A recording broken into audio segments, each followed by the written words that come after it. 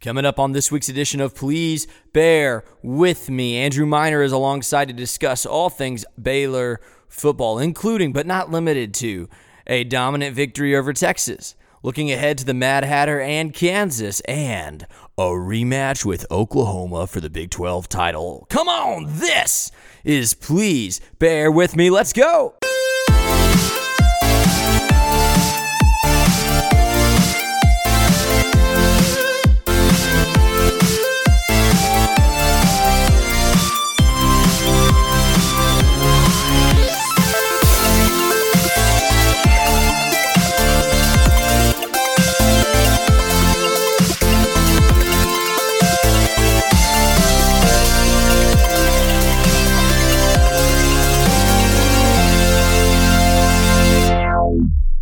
24-3. I don't care what the officials tell you. I don't care what the scoreboard tells you. Baylor just dominated Texas, and we are here for this week's edition of Please Bear With Me. My name's Scotty Swingler, and I am joined this week by a good friend of mine. You've heard him if you've listened to the podcast. He does the Miner Minute, and he is going to be my co-host this week. Andrew Miner, how you doing, buddy?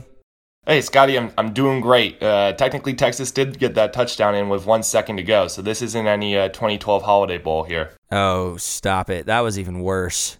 They didn't even cross the goal. God, now I'm angry about that. That's my point. That wasn't even a touchdown. All right, so I suppose it could be worse, but that was pretty... I mean, that's pretty petty, isn't it? A little bit. Do you think that in the same situation, Rule does that? Probably. I think the majority of coaches do that because you're trying to score, you're trying to give your team momentum. I didn't really have a problem with it. It was just one of those things that the game was over, and I think all the fans were kind of just like, seriously. But I think as a coach, as a competitor, you have to do that. Man, there's part of me that thinks that Rule would do that and preach like, this is us playing all 4 quarters. Yep. And then there's part of me that thinks that he would just run the clock, like get the ball back with 40 seconds, hand the ball off twice, and you go home. Yeah, well, let me be clear. I didn't have a problem with it. It was just unfortunate for the Baylor side that they couldn't get the fourth quarter shutout. No touchdowns. It was kind of just a funny way to cap the end of a dominating performance. Did you see Rule chewing out Gary Bohannon after he failed to convert on that 4th and 1? No, I missed that, but from the press box I couldn't see that, but I did see some of your tweets about that, and that's great. I mean, that's coaching till the end as well. So both Rule and Tom Herman just coaching till the end. Yeah, it was really clear on television. So Gary, like at first I thought he had gotten the first down just by his reaction. Like he jumped up and he was laughing and smiling and joking around with the guys. And I was like, oh, wow, he got it, And then I saw the offense leaving the field. And because I was at a sports bar, they didn't have the audio on. So I'm not hearing any commentary. I'm just watching. And the offense is running off the field and Gary's like beaming. And Rule grabs him and kind of hollers at him. And it looked like Gary just said, okay, yeah, yes, sir. And tried to like move on. And Rule like grabs him and like didn't let him walk away and just ripped into him. And then Bohannon's face got really serious and his eyes got really cold really quick because it was like, oh, like, yeah, I actually screwed that up. But, again, not because he didn't convert, but because he didn't convert and then was all beaming about it instead of... Right, he was happy about the failure, and, that's where Rule it's a coachable moment where you can say, hey, if you got the first down, if you did your job, then we wouldn't have to put the defense back on the field and deal with extra plays and potential of them scoring a touchdown and injury and all the likeness. But no, I did not see that, from the press box. I was up there with Tim Watkins, and near the end of the games, kind of things get a little chaotic up there in terms of Tim and I were trying to get final stats and numbers posted to the site, and people were running around, and you got to catch the elevators before the final 2 minutes and all that jazz to get down to field level to do interviews and things like that. So I did not see that, but I'm glad Coach Rule chewed him out. So let's dive back into that game. What did you see? What did you like? Anything you didn't like? What's your just general thoughts and observations coming off of the win over Texas. Just dominating performance. So there are a couple things, right? If you look at the stat sheet, it's pretty much dead even across the board. Both teams gained 391 total yards. It was dead even, but if you were there, if you were watching on TV, Baylor thumped Texas. It was a methodical, just butt whooping of the Longhorns all day. It was very evident who the better team was, even though it was only 7-3 at halftime, which was a little worrisome because, a one-score game, anything could happen. Just, a bad call or a bad play could change the tide, but very methodical in the second half, and Denzel Mims made some great plays. So I loved every aspect of it. It was just, there wasn't anything fancy to it, Scotty. It was just very pure and simple execution, especially in the second half. The only thing I would say I did not like about it was, man, we keep putting the ball on the ground, don't we? Yeah, and I'm standing up in this place I was watching the game screaming every time it happened, especially when Denzel dropped it and it went rolling out of bounds. I was just hollering at the TV. But yeah, I think those are fair observations, and I can't remember 391 of those yards they gained. I guess a ton of them were obviously there in the last 40 seconds, and then they had 60 some odd on Ingram's run. Yeah, 68-yard run that ended 5 seconds before the half. Yep. So it's a lot of meaningless yards they had, but still, like, you watch the way our defense played, I'm shocked they almost gave up 400 yards. That stat, you said it well, does not reflect what was happening on the field. And I'm a guy that anybody that's argued sports with me will tell you I turn to stats quick. Like, I think stats are really important because they're unbiased and it's just what's there. But there's a lot of dead yards in those 391 yards that didn't do a whole lot. And, the only thing Texas was really able to do was have Ehlinger run for his life. And I thought that once again you had just, it cannot be overstated, and the media is finally picking up on it, but those of us who have watched Baylor have said it all year, it cannot be overstated how good this defensive line is. All three of them. James Lynch is going to get all the press, and he should. He's the now all-time sack leader at Baylor. Congrats to him. That's a really nice accomplishment for him, and, he's earned it. He's a baller, and, he's going to be a high draft pick, I think, if he whether he comes out this year or more likely stays and comes out after his senior year. I think he could go really highly in the draft. But James Lockhart and Bravion Roy, I mean, those guys are every bit as important this season, especially with it being a 3 defensive lineman front. Especially, I think Roy may be the most understated hero of that group, just absolutely eating up space and double teams in the middle and stopping the run, getting to the quarterback. It's really hard for defensive tackles to rush the quarterback. That's why there's so few of them who do it well. And for him, he's only, 6 foot tall? I mean, he's a shorter defensive lineman, and for him to dominate the inside like he does is just so impressive. I think those guys are so key to what Baylor does. Yeah, they're forceful up front. Three guys just getting pressure on the quarterback, without anybody else. That's why we haven't really blitzed so often. We haven't had the need to blitz in order to get pressure. The pressure's there from those 3 guys up front. They're just mammoth human beings, really physical, really strong, and they're getting to the quarterback all the time. And there was the one picture of who was it that just crushed Sam Ehlinger in the end zone right after he threw it away? Lynch, I think. What was it, Lynch? Okay, I couldn't remember who did it, but now I feel bad. Golly, I know the exact hit you're talking about. Yeah. Yeah, I think everybody. There's tons of photos. It's just that photo sums up the entire afternoon for Texas, in my opinion. Kind of just barely scraping by. Sam did complete the pass for a sizable gain on that play. But, like we said about the yardage, a lot of yards, but the end result was just Texas getting crunched. Yeah, Sam made a lot of really good plays, and I'm going to get to that in just a second because there's a rumor that's been going around about me all season that I need to address. But what you mentioned about the defensive line and being physical, it's why the linebackers are so effective too, because I think Bernard got in on a sack yesterday. I think Lynch was in the backfield at one point. I don't remember if he got a sack or not. Blake Lynch, I mean. And I was actually watching the game with some new friends of mine who are Texas fans, and they were like, how are your guys consistently getting in the backfield? And I explained to them, those 3 defensive linemen are so good that when the linebackers blitz, it's almost like the offense either doesn't know it or isn't worried about it, because they're so focused on stopping those 3 guys that Bernard or Blake Lynch or Jordan Williams or whoever stunts, and they come out of nowhere for that quarterback. And that scheme is just working really well. What you said also made me think of something else. There's a segment of the Baylor fan base who still feels like we're not as athletic as we were under Briles, and that's just not true. Matt Rule said a few weeks ago in a press conference, he mentioned, there was an idea around the locker room that if we made you strong, you wouldn't be fast anymore.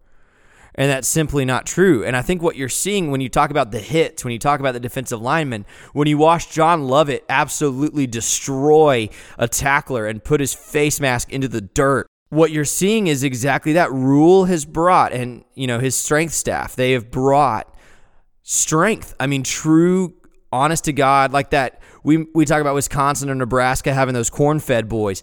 Rule has brought that kind of strength to this team while maintaining speed. I mean, don't tell me this team isn't fast. Look at Denzel Mims and Tyquan Thornton and Ebner, and all those guys are fast.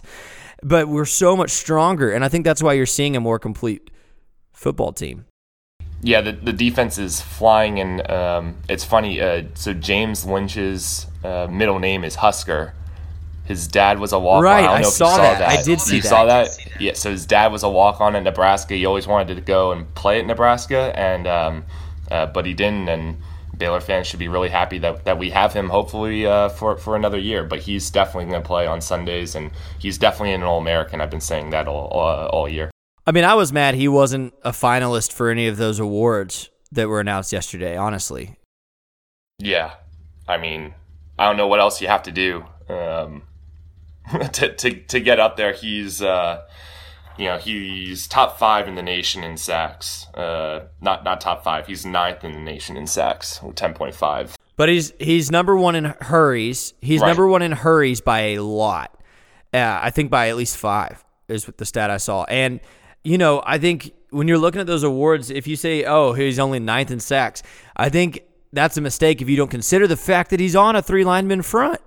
Yeah, he's getting doubled. All those guys could, in theory, be getting double teamed on any given play. I just wanted to get the stat right, but I think what else do you need? That the sacks just give it more, should give you more ammunition to give him, all the accolades and the awards. But I can tell you, I've spoke to him after the game, and they just want to go 1-0 this week against Kansas. They just want to keep going. But I'm sure at some point in the back of their minds, they're all kind of chomping at the bit to get back to OU. So hopefully they can take care of Kansas and then pull off something special in the Big 12 championship game. Yeah, and I promise we'll move on and talk about something else other than these linemen, but I want to mention one more thing. I think it's so important that he comes back next year.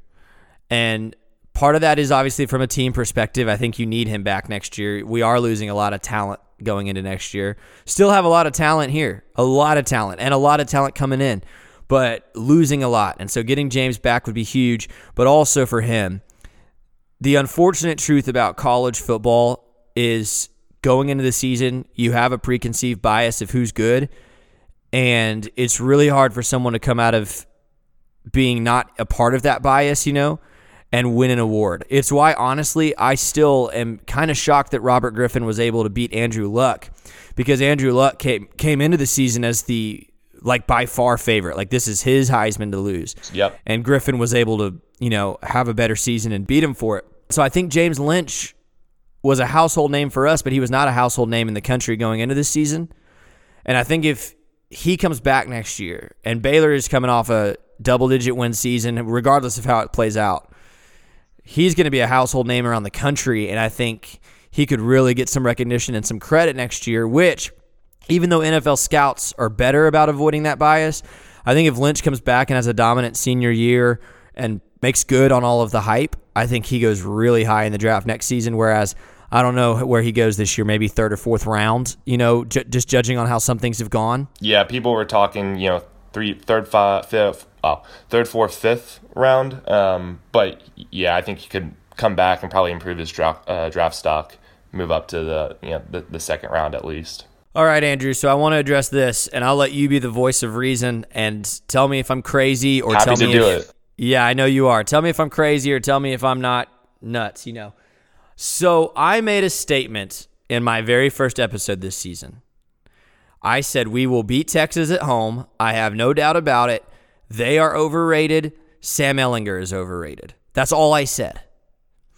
And I have gotten nothing but flack from people for saying that. Well, we're here towards the end of the season. Texas is barely going to get into a bowl game. They're not back. They are not that good. They are asking some big questions headed into this offseason. And Sam Ehlinger is a good quarterback. I've never said he's not a good quarterback. And he's tough, and he competes, and he has a lot of the same attributes that I like about Charlie Brewer. Like, really, he's a good player. But I said he's overrated, and that's true, because you'll remember, he's on the cover of Dave Campbell's Texas Football. Texas is ready to whatever. He's, everybody's Joel Klatt before the season, and Joel Klatt might be my favorite college football analyst on the big networks, but he was pumping Ehlinger up as the Heisman favorite, and he's going to come out and just destroy people and blah, blah, blah. He's not that good, Andrew, is he? I mean, he was making some impressive plays out of nothing against us. Like that throw out of the end zone, impressive. He had one more where he was all but down with a sack and made a ridiculous throw up towards the line of scrimmage and gained 7 yards. Ehlinger can play, but he is not, I just think he is a above average fighter. I don't think he's a special college quarterback. Am I nuts for saying that? Am I being a little biased because I'm a Baylor guy, or am I onto something there? What do you think about Ehlinger, considering the way he's played all season? Yeah, so I think he's a good quarterback. I think he's a fierce competitor, and you saw that on display on Saturday. He was without Colin Johnson, so I think that really hurt him yesterday, or Saturday at least.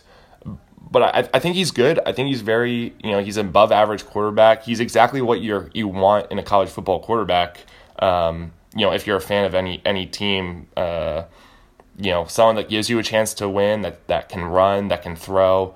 Like you said, he was making great plays yesterday, and I think you just have to tip your hat to him. I think he is very, very good.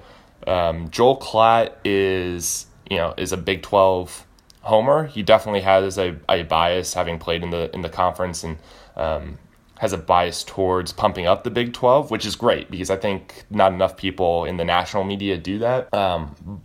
But the Heisman talk that you mentioned at the beginning of the season, I don't recall hearing too much Heisman talk about Sam Ehlinger from a national perspective. It was all about Tua and Trevor. I'll try to double check it. I think in Vegas he was like the third or fourth highest odds, which means that's what people are betting, dude. Yeah, I mean, you might be right. I just don't. All I remember is Justin Fields, Justin Herbert, Tua, Trevor Lawrence. Those are the guys that I remember as being hyped up. Kind of those. You talk about brand and national recognition. Those were the guys that I remember. I don't remember Sam Ehlinger myself being pumped up for the Heisman too much. I'm sure he was, but I just don't remember. So I can't, not as much as those guys to me, which is fine. I know that he was definitely considered, hey, maybe a dark horse. If he has a stellar year and a Heisman worthy year, then maybe Texas is in, winning the Big 12 and in the college football playoff. But there was he did a lot of great things, and he did a lot of things to Baylor that were similar to what Jalen Hurts did to Baylor the week before, where he was scrambling out of sacks and tackles, in the backfield, and making great gains, making great throws to extend drives, to convert third downs. Jalen did it much better, much more efficiently, and did it all second half on that particular night, but they're very, very similar. The difference in those two games is that Jalen Hurts had a Heisman moment coming back from 21 down in the second half. Sam Ehlinger scored a touchdown with 1 second left in regulation, down 3 scores.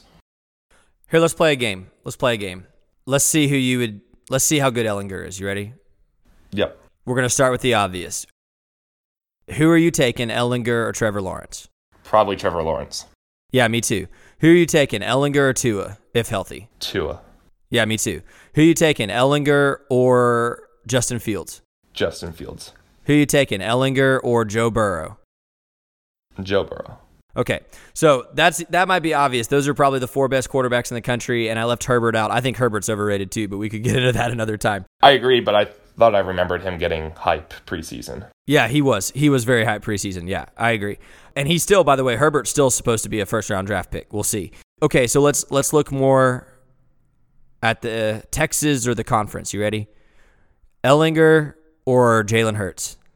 Jalen Hurts. Me too, all day. Who you taking, Ehlinger or Brock Purdy? That's a good one. It's a coin flip. I'd probably take... I'd probably take Ehlinger. Okay, we disagree. I would take Purdy. I think Purdy's bigger, stronger, more physical, and showed me something against us in the fourth quarter that Ehlinger didn't show me. So I would only say I don't think Purdy's been as consistent as you want him to be all season. That's a coin flip. He's put up much better numbers than Ehlinger this season, if I remember correctly. I'd have to pull it up. Maybe I'm an idiot. But he is like torching Iowa State records. I know that. He's having a quietly good season. Okay, so Purdy and Ehlinger is a coin flip. You take Ehlinger, I take Purdy. You take Ehlinger or Chuck? Charlie Brewer. Me too. You tell me why for you.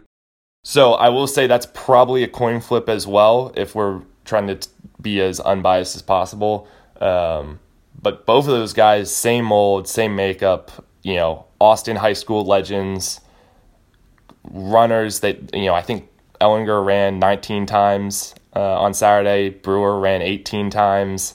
Both led their teams in rushing yards, I believe. And both can throw it and sling it with the best of them, and they're both fierce competitors. Say what you want about Sam Ehlinger, but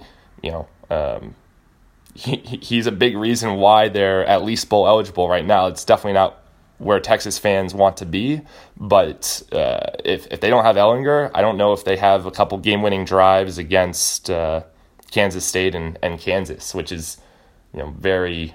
It may sound funny, but I mean Sam Ehlinger drove him down the field. But I mean Brewer all day. I mean they gotta take Brewer. He just seems to make the plays when you need him to. He's tough, he's physical, but both of them are the same mold. But I'd take Brewer.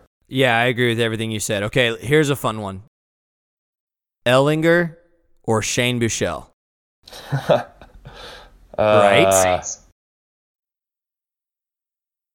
Probably. I mean, I'd probably say Ehlinger, but I'd really have to do some research. It's tough, yeah.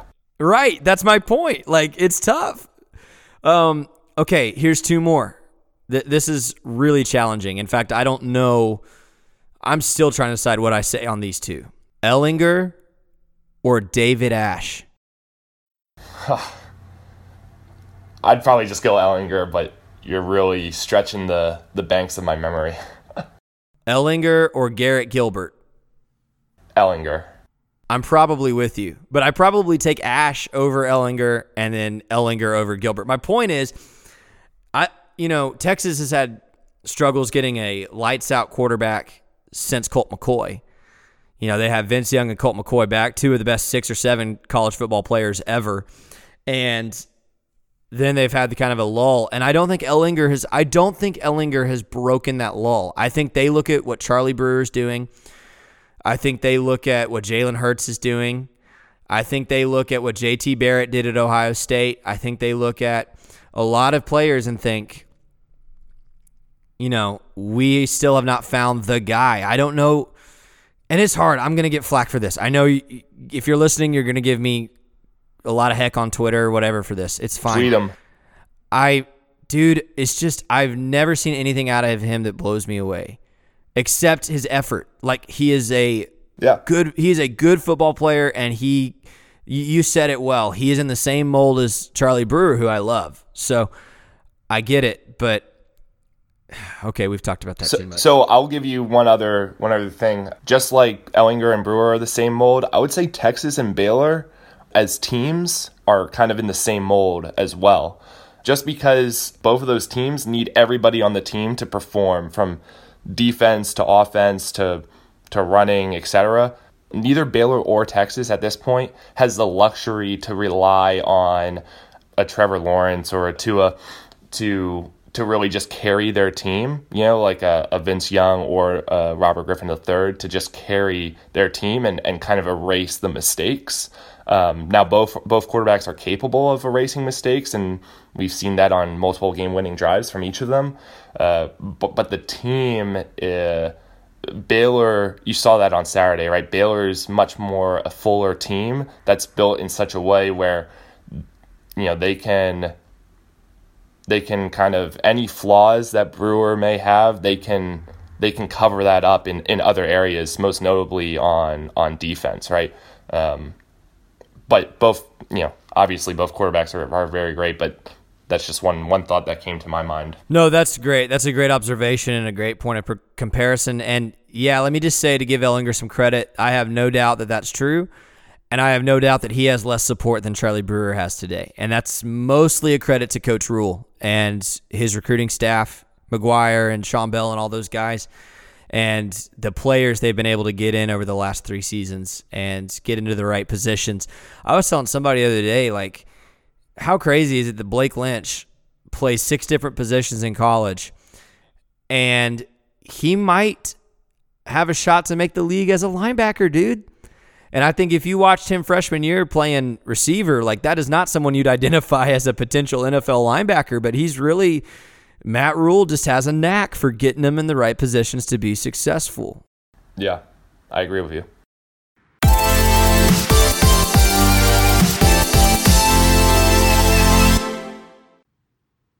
Today's episode is brought to you by Matt Shelf of the Shelf Realty team at Caldwell Banker United Realtors.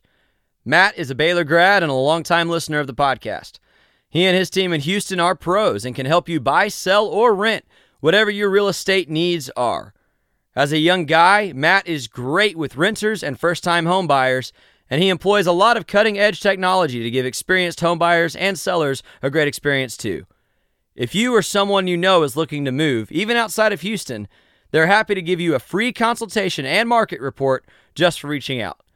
You can find them online at www.shelfrealty, that's CHELF realty.com, or on Facebook at the Shelf Realty Team. The Shelf Realty Team. You, your goals, your home. All right, so let's stop dogging on Texas, and I'm sorry, Sam Ehlinger. I'm sorry. Like, really not trying to be a jerk. That's just, it's hard to admit. I'm pretty stubborn. It's hard to admit when you're wrong, and I don't think I'm wrong. I think you are an above average, tough, physical, fun to watch player who gives his everything and is screwed over by Tom Herman, and injuries I know are tough right now. Like, I get it, but yeah. He needs better support around him. He does. He needs better support around him. Texas just needs a better team around Sam Ehlinger. He does, although Texas fans and recruiting websites would have you believe that they have a better team around him. But I digress. Let's move on. We've talked for almost half an hour about beating down Texas and mostly Sam Ehlinger because I'm obsessed with that topic for whatever reason. Let's talk about this upcoming game against what quietly has been a much improved Kansas team. They look really good this season. I know they only have 3 wins, but they have been competitive in just about every matchup. I still believe that Les Miles might be the best coach in the Big 12. And I know that might sound crazy, but he's the one with a national championship ring. Like, he's proven he can do it. He's coached in the SEC, and if you're looking at Big 12 coaches, there's definitely nobody with a better resume, and if you don't believe coaching works in college football, just look at how good they are this year compared to what they were the last couple of seasons. Like, he's got them playing at a level they haven't played at since they won, the Orange Bowl. And I think in 2 seasons, they're going to be competing for top 3, 4 in the Big 12. So Baylor goes in. Baylor's the clear favorite, but no doubt, like, if Baylor even a little bit looks ahead to Oklahoma again or doesn't take them seriously, I have no doubt Kansas could win this game. Andrew, what are your thoughts going into this matchup against the Kansas Jayhawks? So I just want to clarify for your listeners, Scotty, you think that Les Miles is the best coach in the Big 12, above Matt Rhule? Go tweet him, guys. Please bear with me. Today, yes. That opinion. No, listen.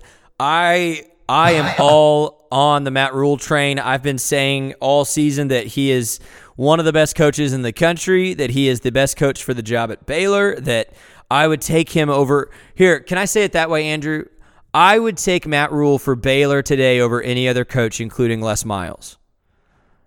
But he does not have the experience nor the resume, nor mostly the in-game experience that Les Miles has. Les Miles has coached in some big games, dude. We can't dispute that. I don't think we can dispute the resume for sure. But currently, and the job that they've done this year, I mean, Kansas lost 12-7 at home against Coastal Carolina. I'm just giving you some flack and giving you a hard time about that. But I agree with you on everything else, right? If Baylor looks ahead, even for a millisecond, they could be in some hot water in Lawrence on Saturday. Thanksgiving week, they just clinched. It was a coronation of their football program on Saturday, beating Texas, advancing to the Big 12 championship game, first ever in history. Oklahoma clinched later that night against TCU. So you have a rematch against a team that hey, we probably should have beat at home. You feel like you let one slip away, and they definitely need to stay focused against Kansas because at Big 12 Media Days, there are 4 new coaches, first-year coaches in the Big 12, right? And surprisingly to me, anyway, Coach Miles was the most energetic and most optimistic sounding of all 4 of them. Some of the other ones were a little, downtrodden or just trying to, not make too much of a scene. They knew that they had work to do, and Kansas obviously still has a lot of work to do. But Coach Miles was, go listen to his opening, speech at Big 12 Media Days, at his presser. He was getting me fired up about the Jayhawks. He has a way of doing that, doesn't he? He is so good in front of a microphone, in front of a camera. Not only is he a great football coach, he's one of the most entertaining football coaches we have in the United States of America, honestly. I'm so glad he's in the conference. But, yeah, I wonder if Baylor, on one hand, like, let's go 1-0 this week. This is our season, right? Like, let's just go win. But I wonder if behind closed doors, if the coaching staff wouldn't tell you, this is our last tune-up before the big one. Like, we need to try some concepts. We need to try some players. We need to experiment a little bit. We need to try to be as consistent on offense as we can be because we're warming up for the championship game. Yeah, definitely. And I think they definitely want to get as many people, playing and in there. I think they want to be probably lean more towards the conservative side of play calling, and not for not to let any cats out of the bag, and not to try a bunch of fake things that they might need for the Big 12 championship game. I think it's going to be. I just have a feeling it's going to be a very conservative play calling effort. And I know fans hate that. I hate it myself. Like the TCU game and any other game where we've maybe not been as aggressive on the offensive side, but I think they're going to try to go into Kansas. I think they're 100% focused on Kansas and going 1-0 this week, but I think you're right. I think there's got to be a way of managing the game so that A, they don't lose, and B, nobody gets injured. So how can they get in, win, and get out with as little collateral damage as possible? Because it's, we have to win, and hopefully we just keep everybody as healthy as possible. And I think that's why there was a lot of intrigue and questions surrounding Brewer after the Texas game, and because he left the field with what looked like a potential concussion. He took a shot to the head, but everybody's saying he's fine. I've seen no reports about the head. I've only seen people reporting that his ankle's fine. So it'll be interesting to see if he plays, how long he plays for. It'll be very interesting. And to put in perspective, Northwestern went to the Big Ten championship game last year. Right, another program that's not a traditional power in the Big Ten, right? And they clinched with a week left in the season, actually 2 weeks left in the season, I guess, and their final game was like home against Illinois, and Illinois was really bad last year. They've done a remarkable turnaround this year with Lovie Smith, but that game was very conservatively called. They almost blew it to Illinois. It was like a one possession game for the majority of the time, but I think that might be something similar that we see with Baylor Kansas this week, just trying to kind of game manage a victory without injury, just get out of Lawrence as quickly as possible so we can focus on Oklahoma in the Big 12 championship game. Well, you brought up something that I've been thinking about for a few days, and that's, and I know who Matt Rule is, so I know his answer to this question, okay? But what would you do? Would you play Charlie Brewer? Yes, in a word. I don't know that I would. I don't think you need to play him the whole game, but I think you need to play him. I think he needs to start. I think he needs to be out there.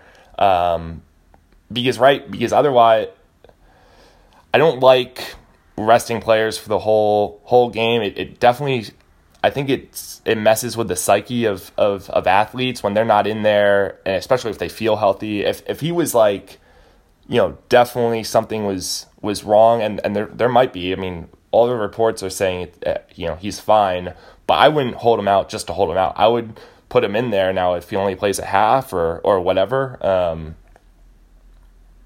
So be it. I'm going to tell you, you can say what you want about him being fine or the ankle or whatever. He had a concussion.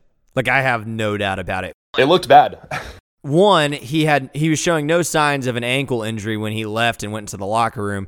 I guarantee you they were looking at his head. Number two, this is another thing I think that where watching it on television actually benefited me, even though I would have loved to have been there. He looked gone. He looked out of it, didn't he? Yeah. I mean, there's a reason the refs sent him back to the sideline, because he got up and, like, that look in somebody's eyes, it just glazed over and they look lost. He had that look. I mean, it kind of freaked me out. And I was really thankful they sent him off. I was mad they didn't call targeting by the letter of the rule, but, thankful they sent him off. And I just wonder, in the same breath, I'm going to tell you that Kansas is capable of beating us. And yet, I think we're capable of beating them with Gary Bohannon at quarterback. Yep. No, 100%. Both of those things can be true. I agree with you on each. And if Charlie Brewer is, in fact, injured, if there's anything wrong with his head, definitely keep him out. Because it definitely looked like that on Saturday. And seems like we're talking about his head nearly every week last season and this season. He's already, I think, after this last game, carried the ball more than he did last season.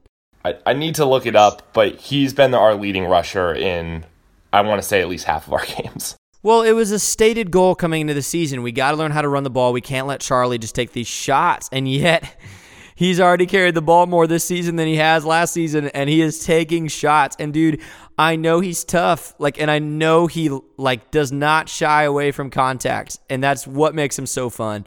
But also, I just got done last week talking to Seth Russell, and crying over the stories of his injuries, especially his neck injury. And I just cannot, like, if I saw Charlie go through that, if the team saw Charlie go through that, and you can't play, and you know what Matt, and this is what I said, I know what Matt Rule's response to all that would be. It's, we can't play scared, like, we can't treat this week like it's not important. We have to go out there and play like we're playing for the national championship every week. And the truth is, if you beat Kansas, you still have an outside shot at the college football playoff. If you lose to Kansas, that shot is gone no matter what you do in the Big 12 championship game. So I understand the argument that Brewer should play and that we should try to win, you know, to keep those playoff hopes alive. But I'm thinking, you're not going to beat Oklahoma if Brewer's not playing. So it's those are those decisions coaches have to make, that you live and you die with the consequences, you know? Yeah, I definitely know. And interesting point on needing the running backs to run the ball so Charlie doesn't take as many hits. Against Texas, Baylor running backs only carried the ball 13 times. Brewer had 18 carries. Against Oklahoma, Baylor running backs only carried the ball 6 times. I forget how many carries Brewer had, but it was a lot. 13 and 6 carries by the running backs in 2 really marquee games. That's just kind of blows my mind. Well, and here's the reason, is because Brewer is more effective, mostly out of draws or broken pass plays. But listen, and I know part of this is an indictment on the offensive line, but you've got 3 running backs who are capable. Like, Lovett is a good back. Hasty is a good back. Ebner has shown, he's had some struggles this year, but he's shown he can be an explosive back. And man, I think for the Baylor fans who have been crying about how much we run the ball, the last 2 weeks have to scare you, in my opinion. You've got to go back to giving the tailbacks a lot of carries. And with Galvin back and looking good, and with Tecklenburg playing better than ever here toward the end of the season, don't you have to go back to running the ball up the inside 15, 20 times a game? Yeah, I don't know what the exact number is, but I think you definitely have to go back and trust the running backs and lean on them a little bit. I think Kansas, like you said, is kind of a good way to do that, you know. And I think we can run the ball, right? It goes back to, you know, holding on to the ball. Hasty had that, you know, the big run against Oklahoma, the first play of the second half, and ultimately fumbled the ball and turned the whole game around, right? But so I think it's trusting them and maybe using the game against Kansas to kind of build, you know, the confidence back up, everything like that, to say, hey, here's what we're gonna do, and we're gonna get out and go. I'm gonna make a weird statement. I wish Squirrel Williams was healthy. Yeah, for sure.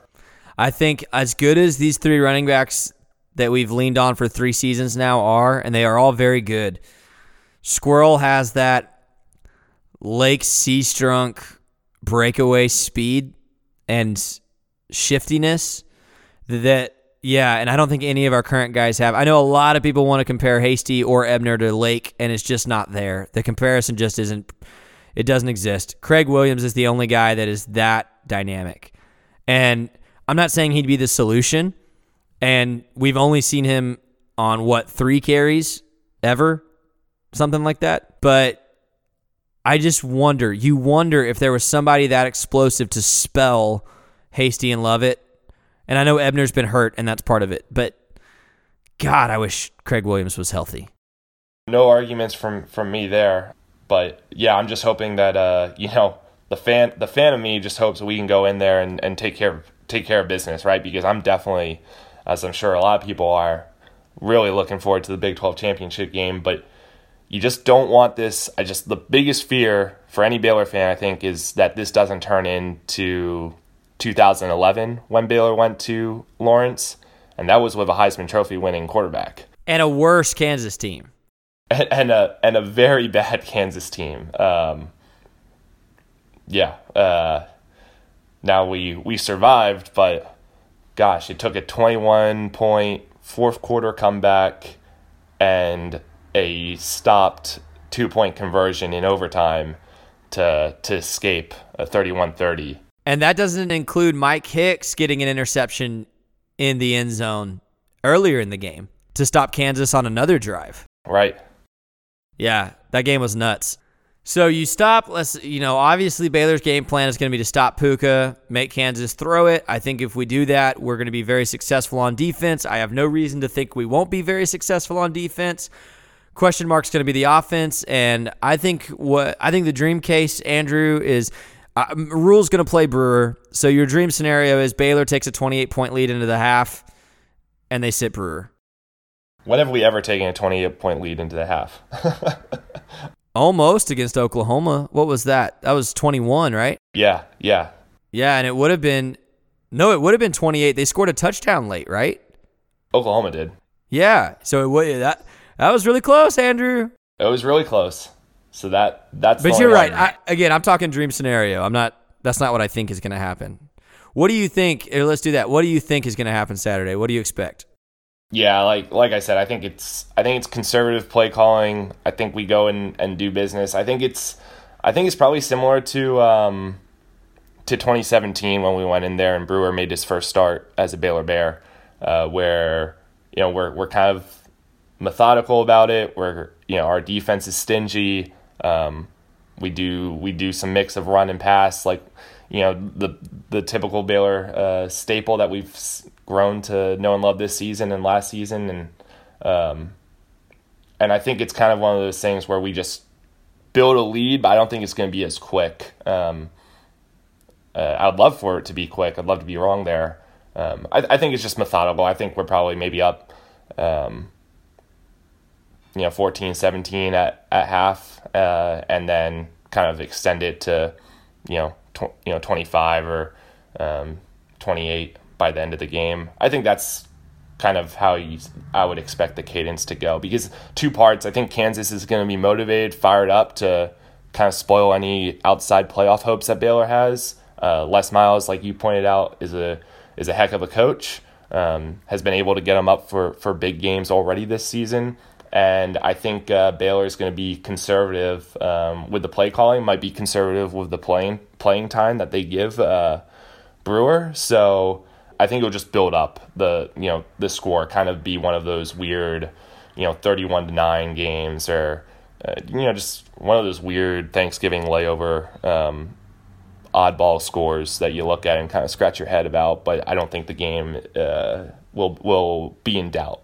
Yeah, that's a good way of putting it. I think Baylor wins by 20. I'm just going to leave it at that. I don't know how it happens. I don't know who plays. Baylor wins by 20, and I'm praying Brewer stays healthy.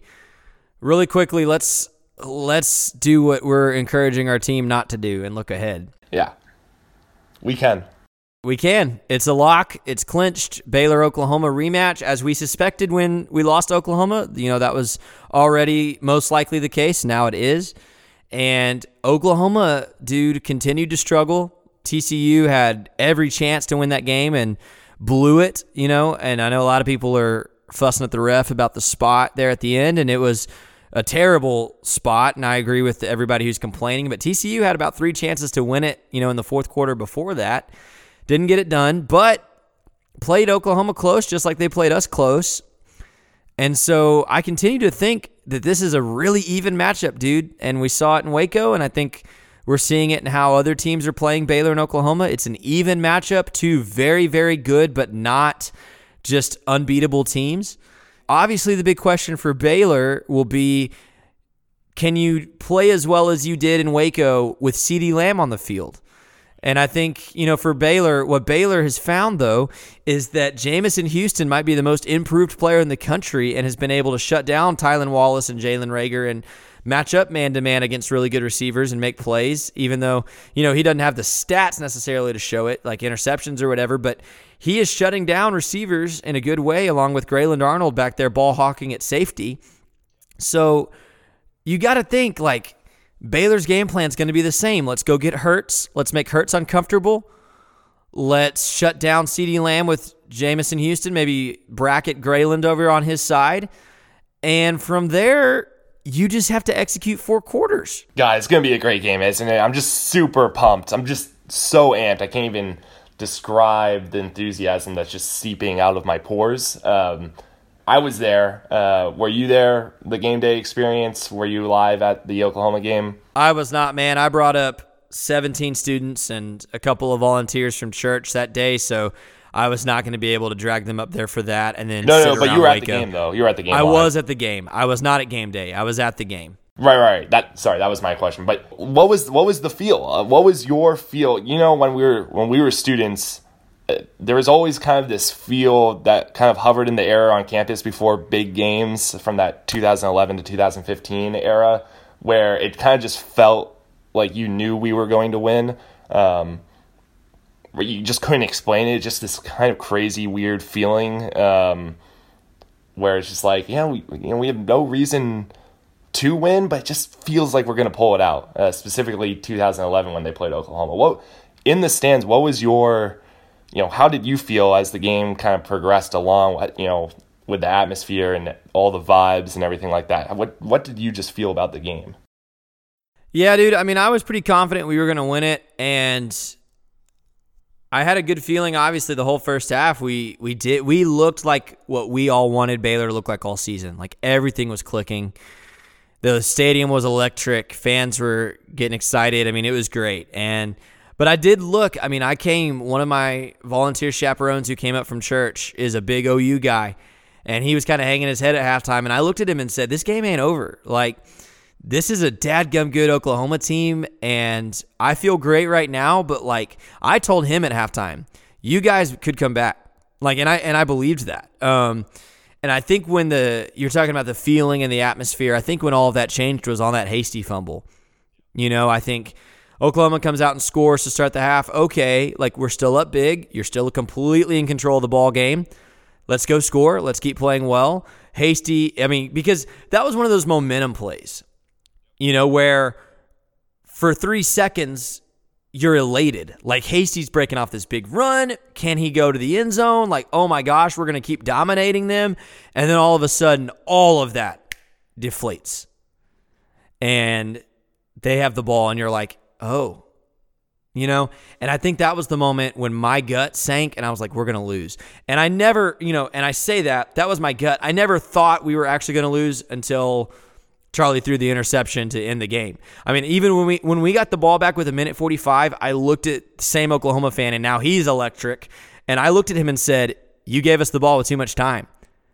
And he said, "You have no timeouts." I said, "It don't matter. Like, I have seen this script before. Like, I know what Charlie Brewer and Matt Rule and Denzel Mims and company, like, I know what they're about to do." And, for a couple of plays, it looked like they would do it. And then, it's football. Things happen. You don't pull that one off. But, yeah, man, so that I would say that the feeling was great until that hasty fumble. And that's when I think the whole mood changed. And I meant to ask you, you brought it up, so I'll transition back over to you.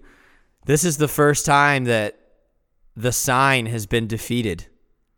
Are you mourning a little bit? Like, have you buried it in the backyard yet? I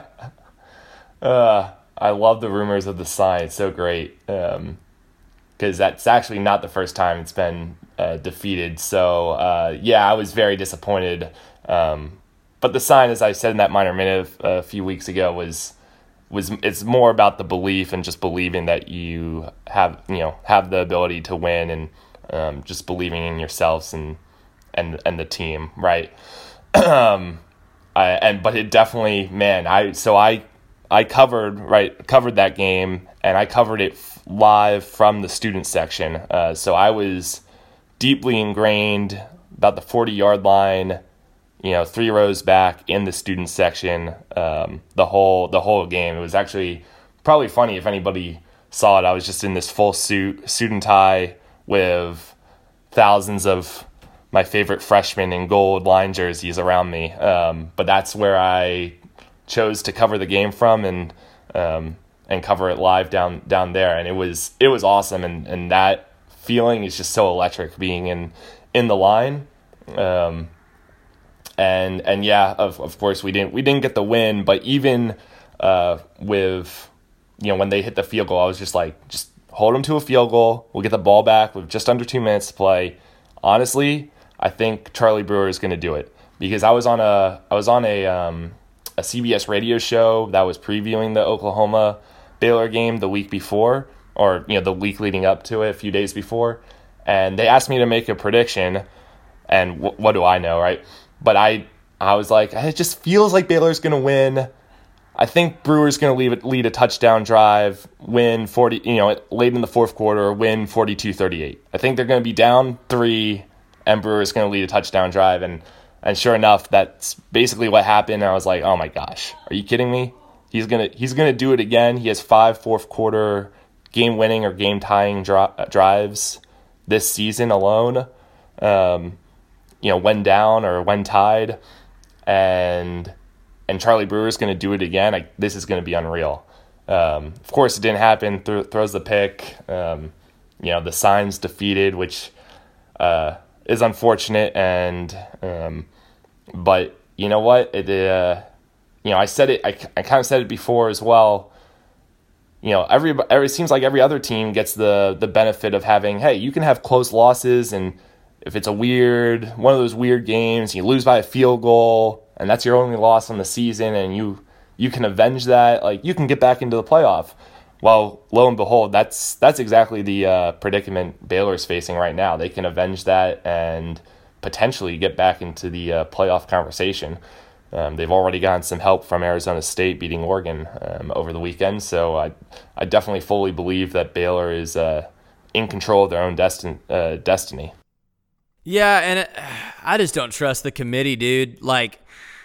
Because what you just said, if you compare Baylor to Georgia, why is Georgia so high? If you compare Baylor to Bama, why is Bama so high? If you compare, there's all these comparisons that Baylor, as far as a resume and a good loss, is up there with everybody and is still not ranked very highly, which is disappointing.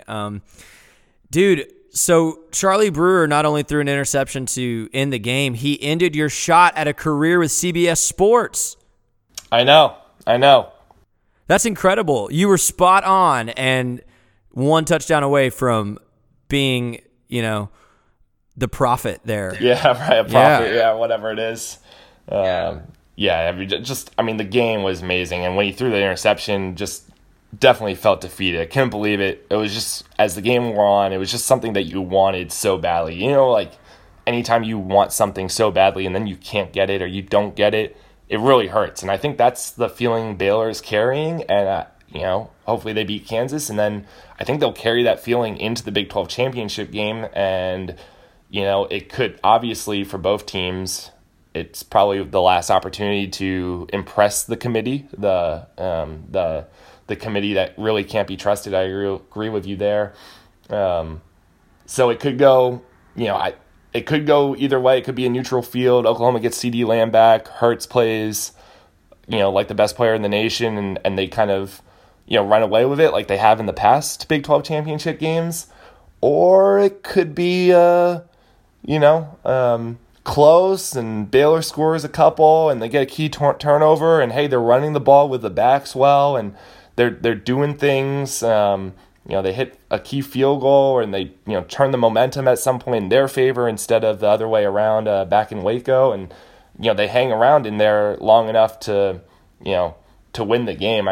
I see both options as very plausible. But my biggest fear is that Hurts is the best player in the nation. He should win the Heisman hands down, 100%, not a doubt in my mind. It should be Hurts' Heisman, and he torched us in the second half. He obviously did not play a great first half, so I'm sure he would be thinking the same thing. Oklahoma thinking the same thing of, hey, you know what? We just have to play 4 quarters, play a full game, and we got this. We can beat these guys by 2-3 touchdowns, 100%. So it will be it should be interesting on a neutral field. So we don't have a ton of time to discuss this. We've gone about an hour. Time flies when you're having fun talking football. I could do this for 3 more hours, but we won't do that to you. I actually disagree with you. I think it's Burrow's Heisman. I think Burrow's been the best player in the country this year. I think I might have given it to Hurts before they lost to Kansas State and maybe even before Baylor, but he looked so vulnerable. He looked so vulnerable against Baylor, and I know his favorite target was out. I know Baylor's defense is going to make a lot of quarterbacks look not their best, right? That's the bragging point of pride for Baylor this year is how well they've been able to get after good quarterbacks, including Sam Ehlinger. But Jalen Hurts is a great player. He is, if Baylor and OU line up. He is arguably the best player on the field, although CeeDee Lamb and James Lynch might also have a say in who's the best player on the field, right? But a lot of great players. Jalen Hurts certainly probably the favorite to be the best player in that game. And I won't make any official prediction until we see what we do against Kansas, right? But I think I agree with you. I think Baylor losing in Waco is actually really good for Baylor's psyche. And I think every aspect of that loss is good for Baylor's psyche, because it wasn't that you got beat. It was that you did not finish. So, hey, we are just as good, maybe better than Oklahoma as a football team. Like, that's the reality that you learn from that game. You also learn Oklahoma is a dadgum good football team, and we cannot give them a moment. Like, we cannot give them a drive. Like, we have to be on all 4 quarters, every drive. We have to play them as if they could win at any moment, that they could take over at any moment. Otherwise, we're going to lose again, and we don't want to lose again. I think everything about that game is good for Baylor's mentality and psyche, and I think they go to Dallas with their hair on fire. And all I know is it's going to be a dadgum good football game, man. Like, I'm not going to make any prediction until next week. I'm going to see where my gut's at next week. But, man, it's going to be a good game. And I expect big things out of Hurts. I expect, sorry, it's my trope. I'm sticking to it. I expect bigger things out of Charlie Brewer. I expect Charlie Brewer to have the game of his life in 2 weeks. Very possible. It's going to be a good one. I mean, just no other way around it. It's gonna be great. All right. Well, hey, anything else we need to hit or you need to say before we close shop here? Yeah, I think just one thing I'll just say on the Oklahoma rematch. Baylor's responded to adversity all year. It's been their mantra. It's been their MO. They've done it time after time all year. We've already said 5 game-winning or game-tying drives in the fourth quarter by Charlie Brewer. If you look at that Oklahoma game, there are 2 moments. One was after the first touchdown by Oklahoma in the first half, because that was a teetering moment where how is Baylor going to respond? They drove the ball for about 4 minutes and kicked a field goal with 3 seconds left. That was a big response to the adversity. And then how did they go from losing on such a national stage where so many people said this their season begins today and this is the only thing that matters and everything else that they did was irrelevant? How did they perform on the national stage the next week? Well, they manhandled Texas and they responded to adversity there, right? And so I think the Big 12 championship game is about responding to adversity, and I'm with you. I think if they if they can keep it close and they can do that, then we might be talking. You might be talking about Baylor winning a Big 12 title in a few weeks here. Yeah, and I'm with you. And again, we'll address this a lot more on the podcast next week as we actually prepare for that game. But my biggest hope going into this game, the title game, we've talked plenty about Kansas this podcast. We're assuming that we're going to find a way to beat Kansas, whether it's pretty or ugly, it's going to happen. And you go into the Big 12 title game, and my hope, and I'll say it even more next week, is that Baylor fans treat this Big 12 title team like they did the last 2. I think there's still some weirdness around what happened and the guys who were here when that happened and the guys who are here now. And there's a lot more naysayers amongst the Baylor's fan base about this team than there were about those 2 teams. I mean, I'm still seeing Baylor fans whine about Jeff Nixon, whine about Charlie Brewer, whine about even Matt Rule at times, whine about the style. And the only thing I would say is if Baylor goes to Dallas and beats Oklahoma and wins the Big 12 championship, not only should you treat this team as well, but you should treat this team better than you treated those other 2 because of where they've come from and because of how quickly they've gotten to this level. And furthermore, I'm going to make a case this team is better than those 2 teams if we can win that game. It's a much more complete team. That's all I'll say about it. We'll talk more about it next week. You want to go in another hour here? That's what you're opening up. Maybe next week. Next week we'll hit it. Next week we'll hit it. We'll hit it next week. I just really love this team and love what Coach Rule is doing, and the fact that we're even in the Big 12 championship should get him Coach of the Year, hands down. And I'm so appreciative of it and enjoying it so much as an alum instead of a student. It's been so enjoyable to see these guys get back to that level. So proud, so excited. All right. Everybody should just enjoy this. Just enjoy it. It's been an amazing ride, I couldn't say it any better, man. Okay, hey, for Andrew Miner, thanks so much for being my co-host this week. That's all we've got. Maybe we'll do it again sometime. For Tim Watkins at Baylor 247, for Travis Thompson and Iron Kids, and the music that we have on this podcast, for everybody who makes this possible, thank you. Sick 'em Bears. Let's go get a win in Lawrence. See you next week. Please Bear With Me is brought to you by Bears Illustrated over at Baylor 247. Thanks to my man Tim Watkins over there. Thanks to Martin Thomas for producing the podcast this season. I'm your host, Scotty Swingler. All the music you've heard today was from Iron Kids. Check them out at Iron Kids Music. See you next time.